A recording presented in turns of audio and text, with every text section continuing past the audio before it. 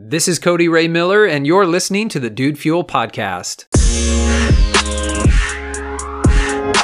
I've been doing some planning for the new year, and I hope that you're doing some planning as well, some goal setting, and some vision casting for what you want in this upcoming year. Or again, if you're listening to this episode and maybe a new year does not quite loom quite so soon for you, I still want you to think in terms, of vision casting, as I've said, and goal setting. What is it that you want out of life? And I want to share just something with you today that I've come to, a sort of theme that I have for this upcoming year. And so whatever stage of life you are, whatever, time of year you happen to be listening to this episode, it's December 26th here for me in 2019. So the year 2020 fast approaching. I want to share with you the big emphasis that I'm going to have moving into this new year, and that is completion.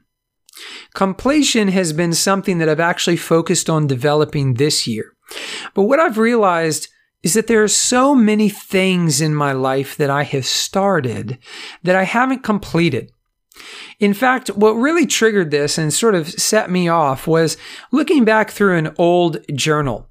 And in this journal, I'm writing in the journal probably when I'm 10 or 11 years old. Now, let's just zoom back to reality here for a moment. Present day, I'm 31 years old. I'll be 32 next year.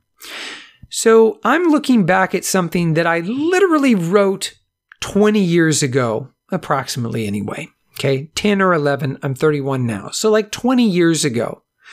And I noticed that what I'd written out, you might imagine, because I was a kid, right? I wrote out that I wanted to complete a video game. I'd been struggling through this game. You may have heard of it. It's from the massively successful Final Fantasy series. I had picked up Final Fantasy VIII for the Sony PlayStation sometime, again, around the age of 10 or 11, 12, something like that, okay? And I had never completed it. I had played it. I'd sort of gotten stuck at various points, and I'd never completed it. I wrote down in my journal at that time that this was something I wanted to do, and I think I said I wanted to do it in the next 6 months. And here we are 2 decades later, and I've never completed this video game. And I looked at that and I thought, how silly. I thought, yeah, it's just a video game. Maybe it doesn't mean anything today. It meant something then. But I looked at it and I said, wouldn't it be cool if I went back and I completed it, right? And if you're not familiar with this is so it was a game. It's this huge sweeping story, this role-playing game. It spanned 4 discs, okay? So like a normal game on the PlayStation, you have 1 disc, right? This game was so massive that it spanned 4 discs. And I remember as a kid, even now as an adult, I'm like, that tells me something. This is a monolithic game. This is a big, big game, right? And I never completed it. And so I saw that and I said, you know what? That's something I want to focus on. I want to look back over my life and I want to see the things that I've started. And I want to do one of 2 things.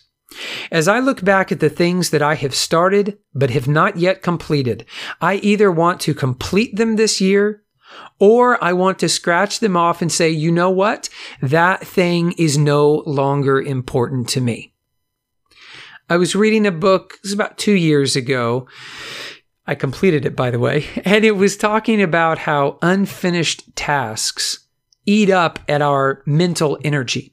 Because unfinished tasks, the book said, they have to sort of stay on that back burner in our mind. And every now and then they get brought up and our mind realizes, oh, we haven't done that thing that we said we were going to do.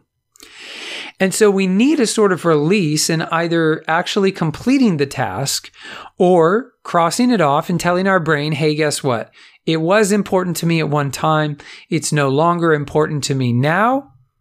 So I'm going to scratch that off my list. And that in that way, I haven't really completed it, but I've been released from it.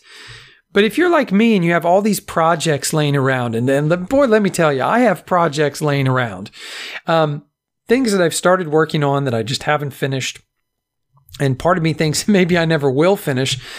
I want to focus this year, this coming year, on this year of completion. And I want to finish things or cross them off my list. Let me tell you some of the benefits that I've experienced, because again, I told you I was experimenting with completion this year, right? One of the greatest benefits that I have found is a serious mood boost.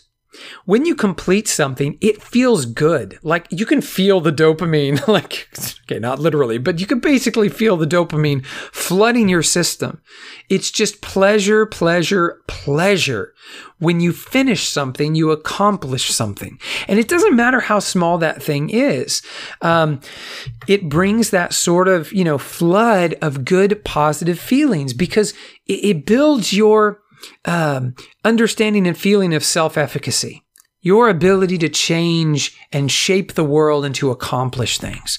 When you accomplish anything, it builds your belief in yourself and in your ability to accomplish. And that feels good. It feels really good. Not only that, though, I've also found it spurs you on to accomplishing more.